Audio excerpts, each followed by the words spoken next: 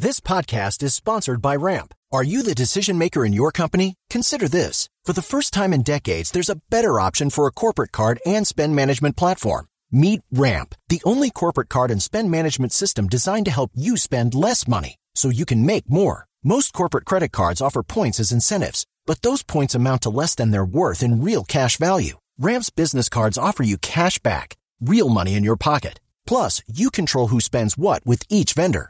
And Ramp's software collects and verifies receipts automatically, which means you'll stop wasteful spending and close your books in hours instead of days. Businesses that use Ramp add up to 5% to their bottom line the first year.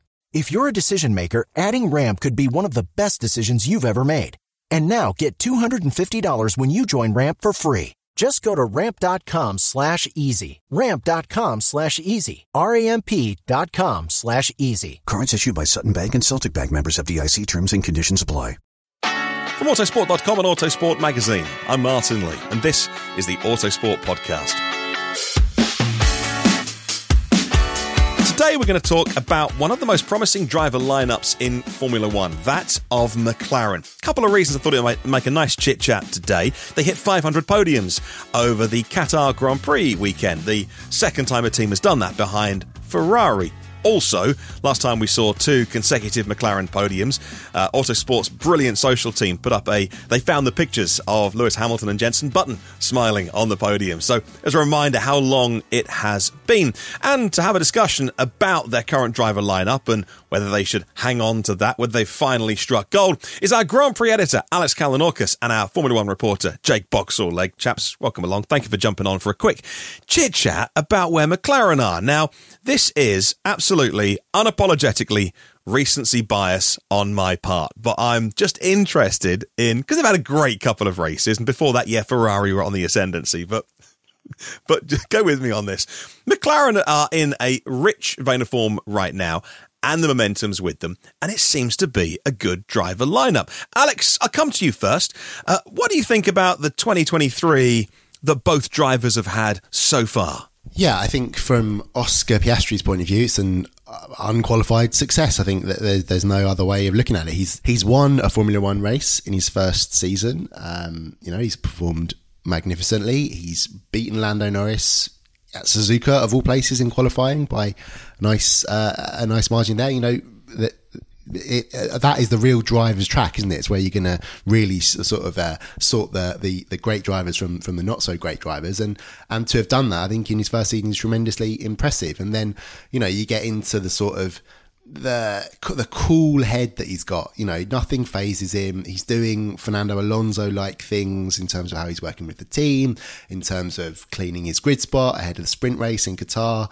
He's just really, really switched on, and I think that's often been said about Oscar. He's sort of an old head on young shoulders.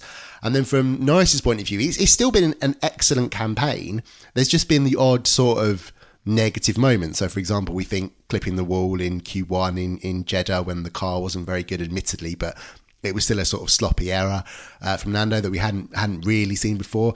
And then, the Qatar weekend, really, while Piastri sort of stayed out of trouble generally, apart from that one track limits thing in Friday qualifying, Norris was rather all over the road. He was absolutely rapid, and I think, according to someone I spoke to, if you add together all of the mini sectors or the quickest bits of Norris's lap, he would have beaten Verstappen to pole position. So he's right to say, there were two poles I could have had this weekend, potentially two victories.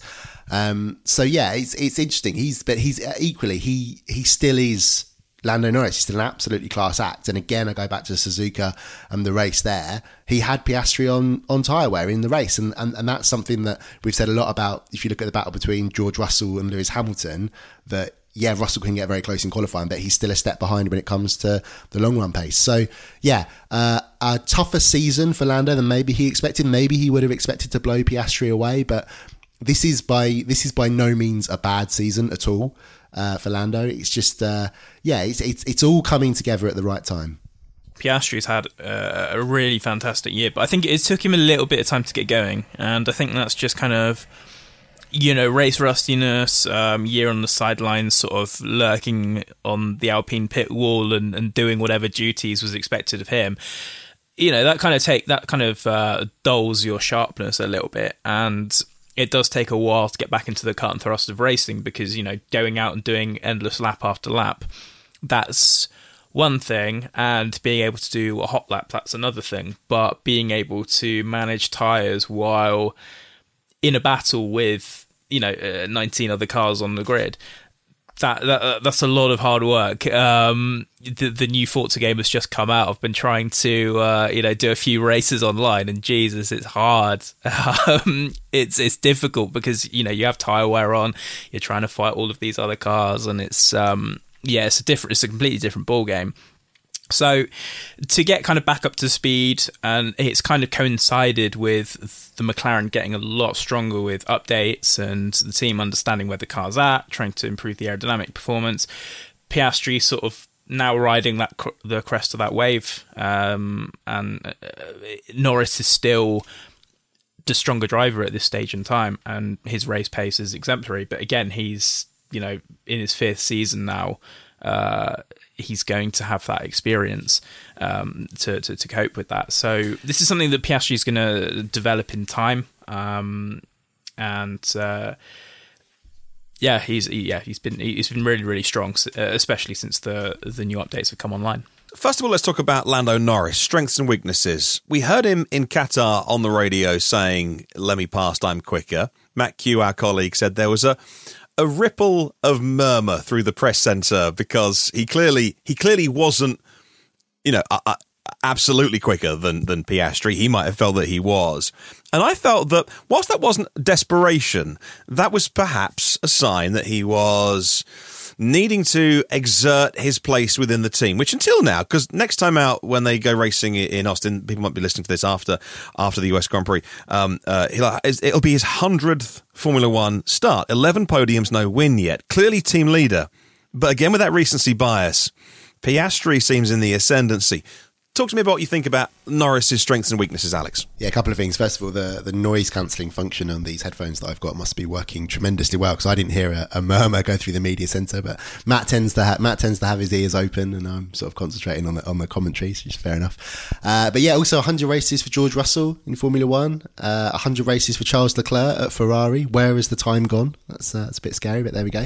Lando Norris. It's really interesting. We're working on a feature at the moment, looking at F1 driver styles, and there is a clear difference between Piastri and Norris, and it's really fascinating because you can sort of compare driving styles to drivers of old, and even the sort of the more experienced ones in Formula One, and that is that Norris is very like Lewis Hamilton. When he's at the wheel of the car is completely alive, it's on edge, anything could happen at any moment. And in Norris's case, it's devastatingly fast, but there is still the odd error creeping in, for example, those Qatar track limits. And I think that bleeds through to how he is on the radio. I think that, a lot of what went wrong in Sochi 2021 was him sort of, to a certain extent, losing his head, because it was that situation, didn't know what was happening. It was very unpredictable, and it just came across as if he just sort of panicked in the moment. I think obviously we're talking relative things. I mean, if I was in that situation, the whole thing would be on fire, frankly. So,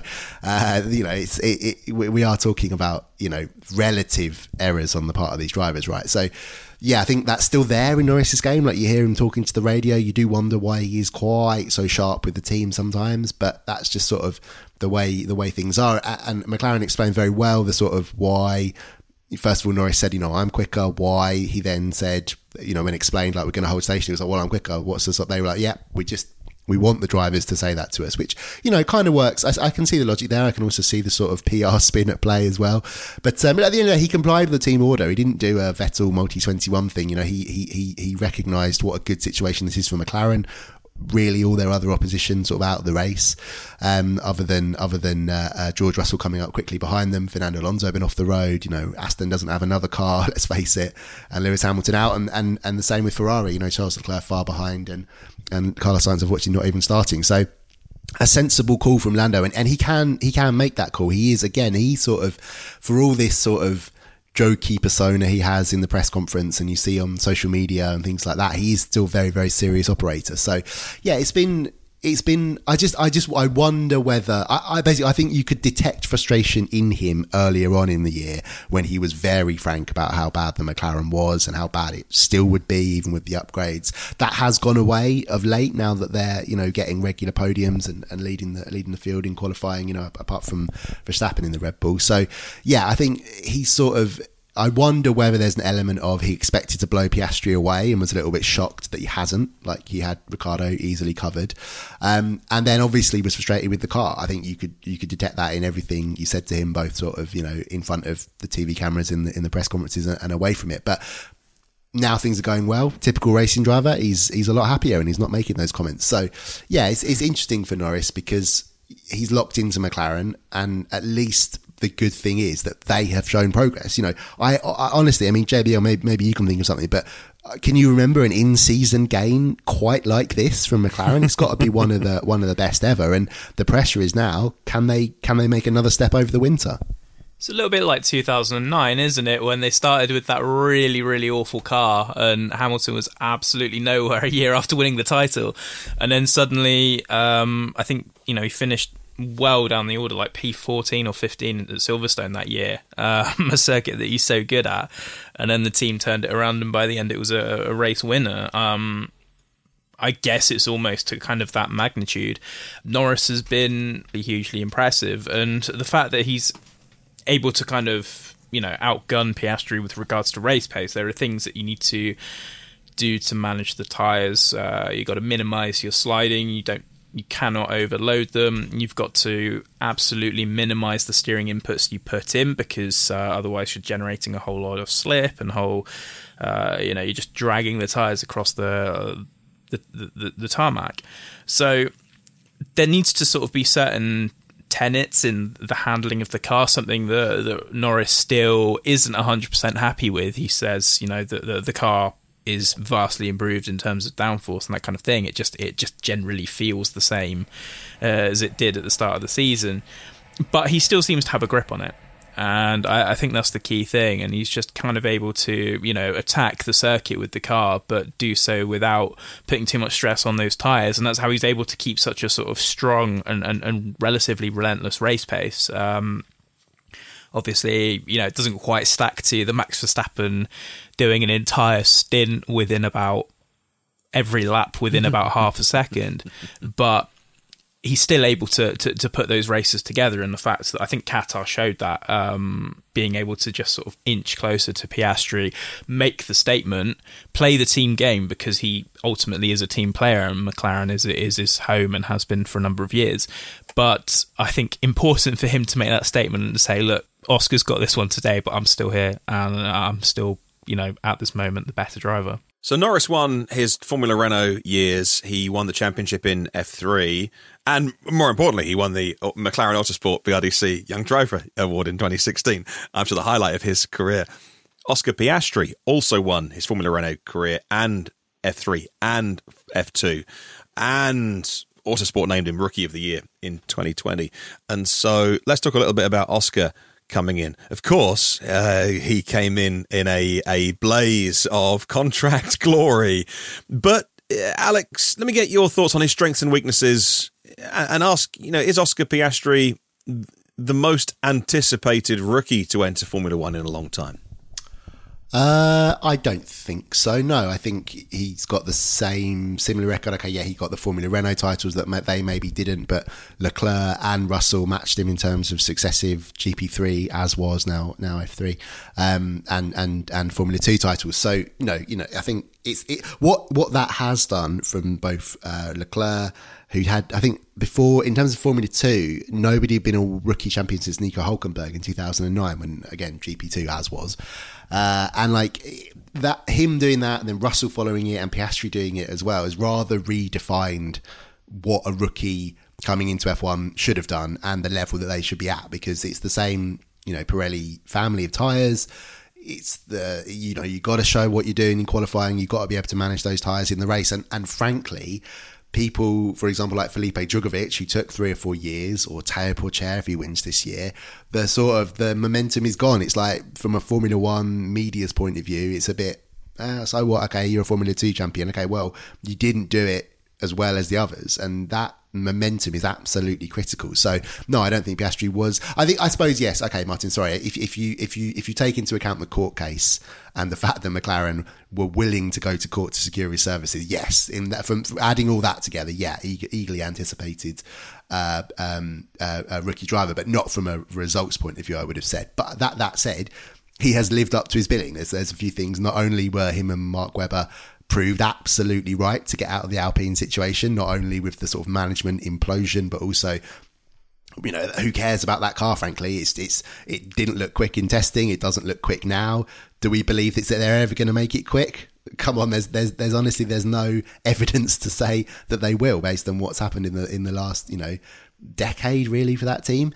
So McLaren correctly identified by Webber and the Piastris as the place to be, and they proved it. You know, it looked like a risk. It looked like one that had backfired at the start of the year, but McLaren, to be fair to them, were open with us and said, look, we know the car's bad now, it will get better, and how we've already covered how it has got better. So Piastri, in a way, had the perfect scenario. He came in, didn't really matter where he's qualified or finished, as long as he was there or thereabouts with Norris, which he was, and yeah, he's been able to have the sort of rookie at the back learning period, and then suddenly go to the front, which is the ideal situation. It's just in his situation, it's been sort of turbocharged quick through the course of one season rather than over a couple. So yeah, fair play to him. He has you know, done what everybody knew of him, in that he has that calm attitude. He's not a Formula One journalist stream. He doesn't say anything, frankly. The sort of the cool down room and the sarcasm after taking that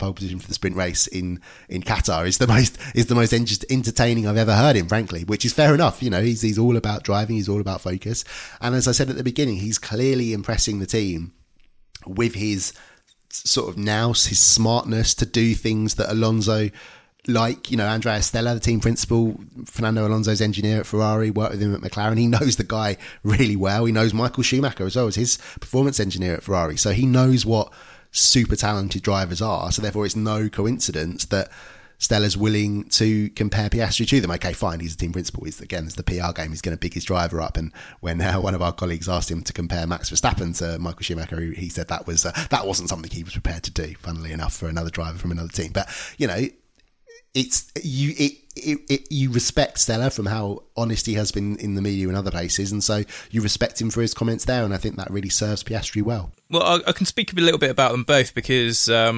obviously I was working in F2 when Lando was there and then got the call up, watching the way that he kind of went about things. It wasn't dissimilar. I think out of all of the three sort of Brits that made the step into F1 at the end of that season, I think most people were sort of very surprised how strong Alex Albon was that year. I think he was ultimately the better qualifier of the three that year. George was ultimately the champion that season, and there was like a sort of story that I think it was like a Paul Ricard or something, where he hadn't had a particularly good practice session.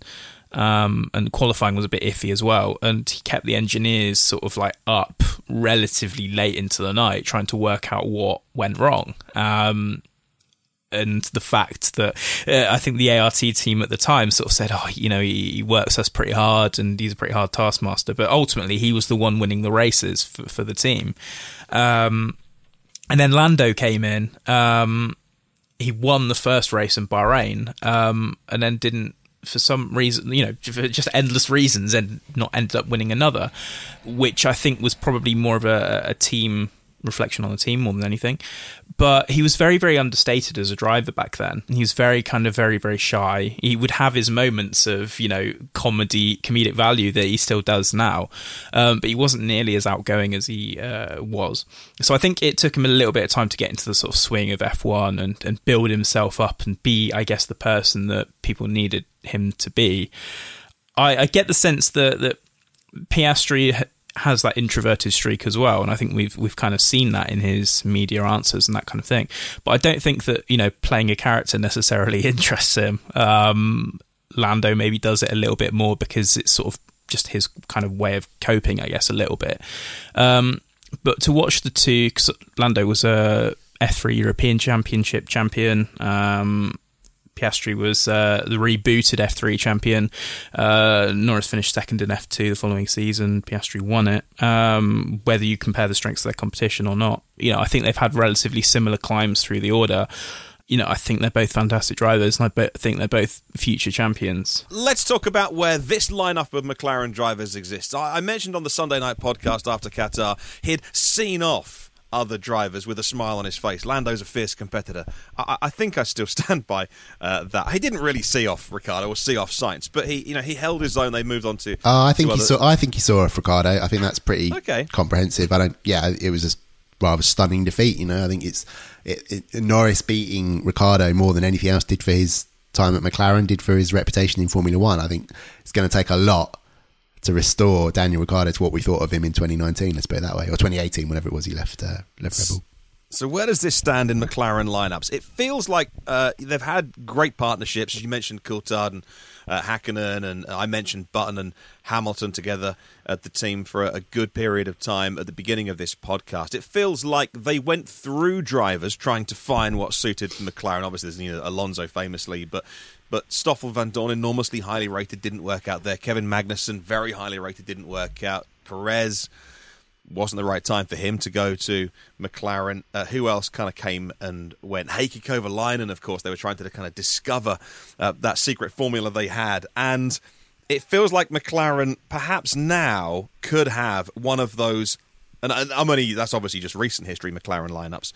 Alex, it feels like this could be a lineup for the ages if they keep them together. Layer in a story that weirdly came from Alex Albon that said, Lando's got an offer from Red Bull to go there. Like, I don't know where that came from. I haven't looked at the history of that story. It came in Qatar Grand Prix week. Should he go elsewhere? Should they try and keep that lineup together for the long term? How does this rate for you, Alex, in McLaren partnerships? Disingenuous to say it's Senna and Prost based on histories and reputations and everything they succeeded, because unfortunately Norris and Piastri haven't achieved anything yet, especially even at McLaren other than Piastri's sprint race win. It is interesting. It's definitely the best McLaren lineup that they've had since Sainz left. I mean, Piastri just proved to be a clear upgrade on Ricciardo and can cope with what the car demands, because Norris is quite open in saying, I still don't like driving it. Still not what I want out of it. It's still just very, very hard. So that just suggests how much better could he be with a car that he was totally like, can absolutely do this. One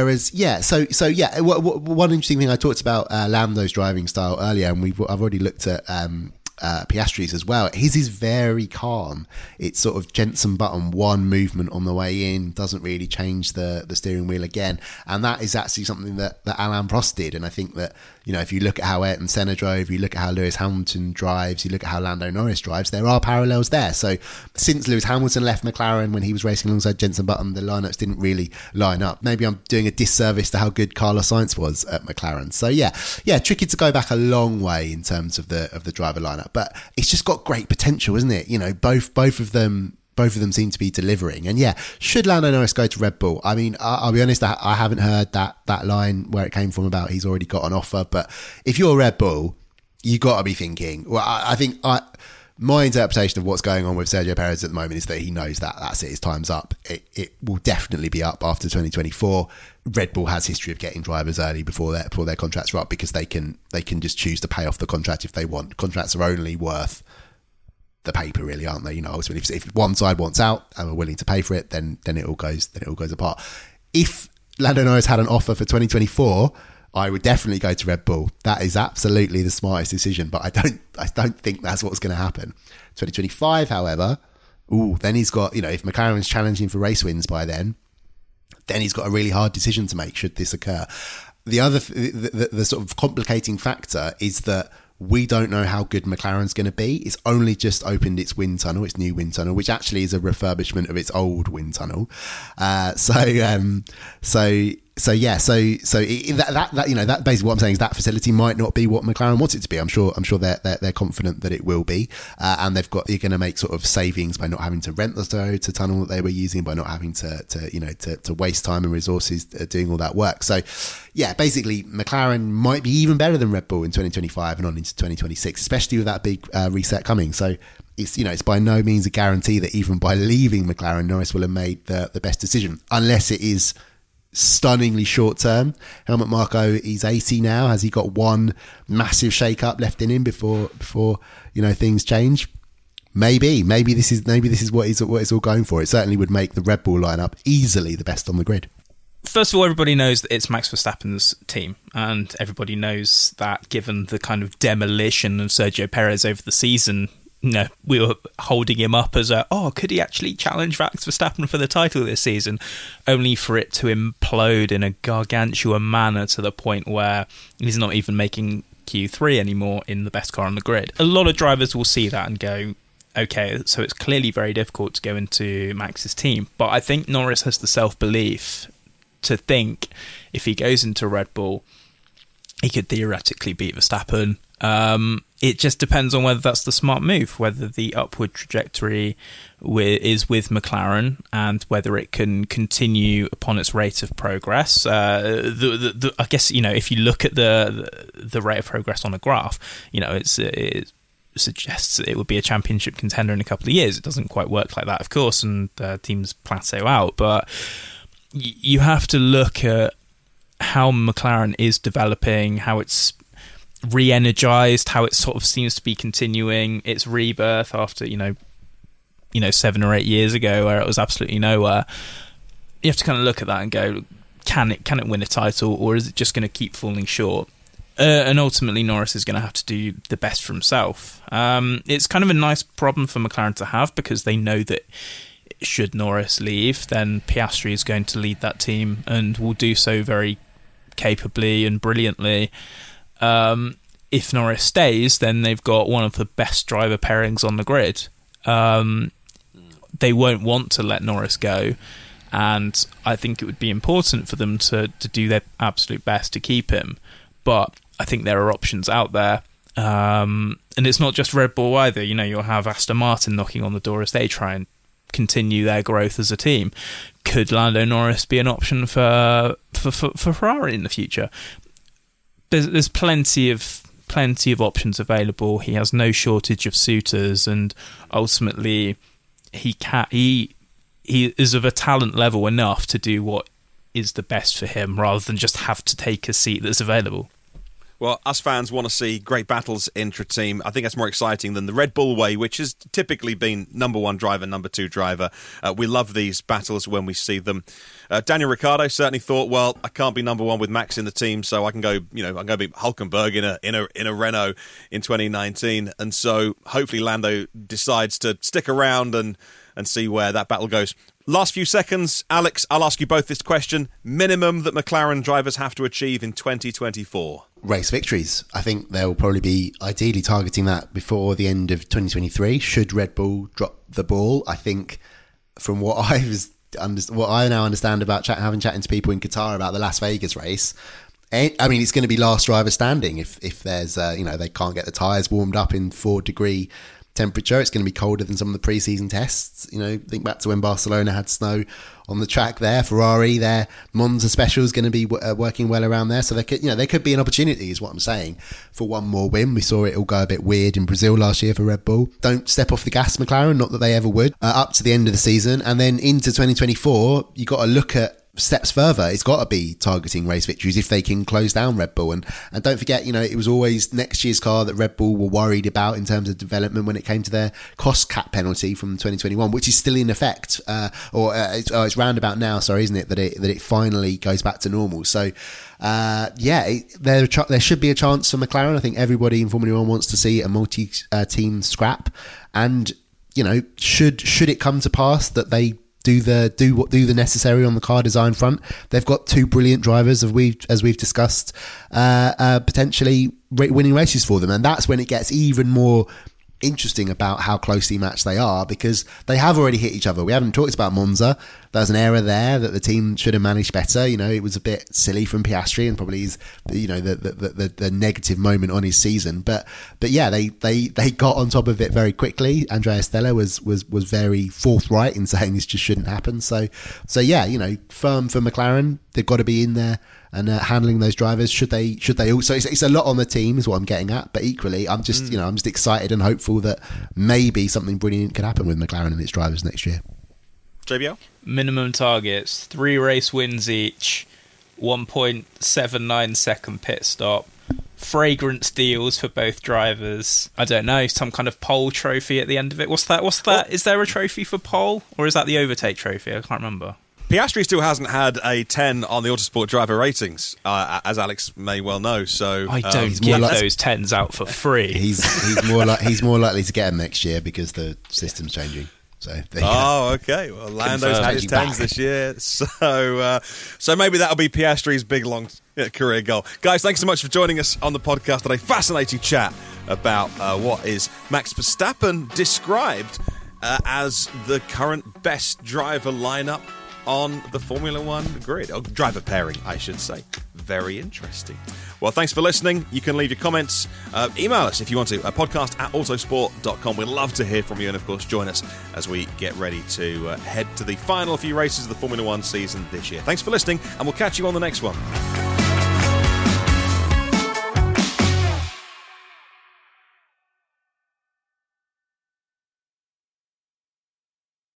Sports Social Podcast Network.